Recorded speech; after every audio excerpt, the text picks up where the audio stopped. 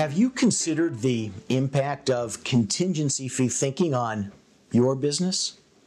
No, I'm not talking about contingency fees in the sense of a personal injury lawyer or a med-mal lawyer. And no, not contingency fees in the sense of the type of contingent and blended fee deals that I do on transactions with clients. But about you working on a contingency fee basis, at least in terms of how you think. How would you run your business if every patient or referral source or facility relationship paid off for you on a contingency fee basis only?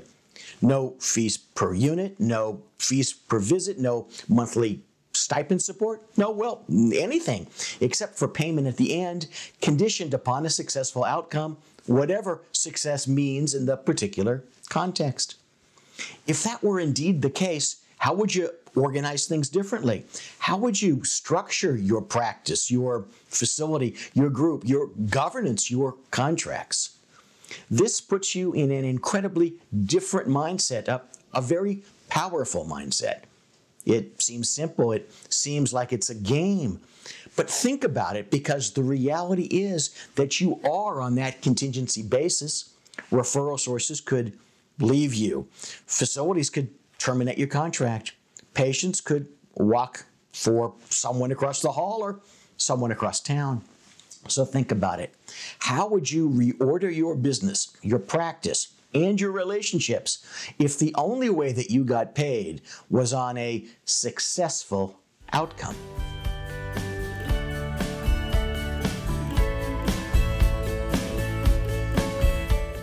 If you don't want to wait until the next episode for more actionable insights and information, go to our website at weispc.com, where you'll find hundreds of hours of information in audio, video, and written form, all entirely free with no required opt-in. Additionally, you can obtain complimentary copies of my books and weekly updates with other information designed specifically for medical group leaders and healthcare entrepreneurs by opting in to our emailing list at weispc.com, so that you'll be armed with the latest actionable insights and information for your business success. I'd appreciate it if you'd share this podcast with action-oriented medical group leaders and healthcare entrepreneurs. Leave us a review and subscribe today to stay notified of the latest episode releases.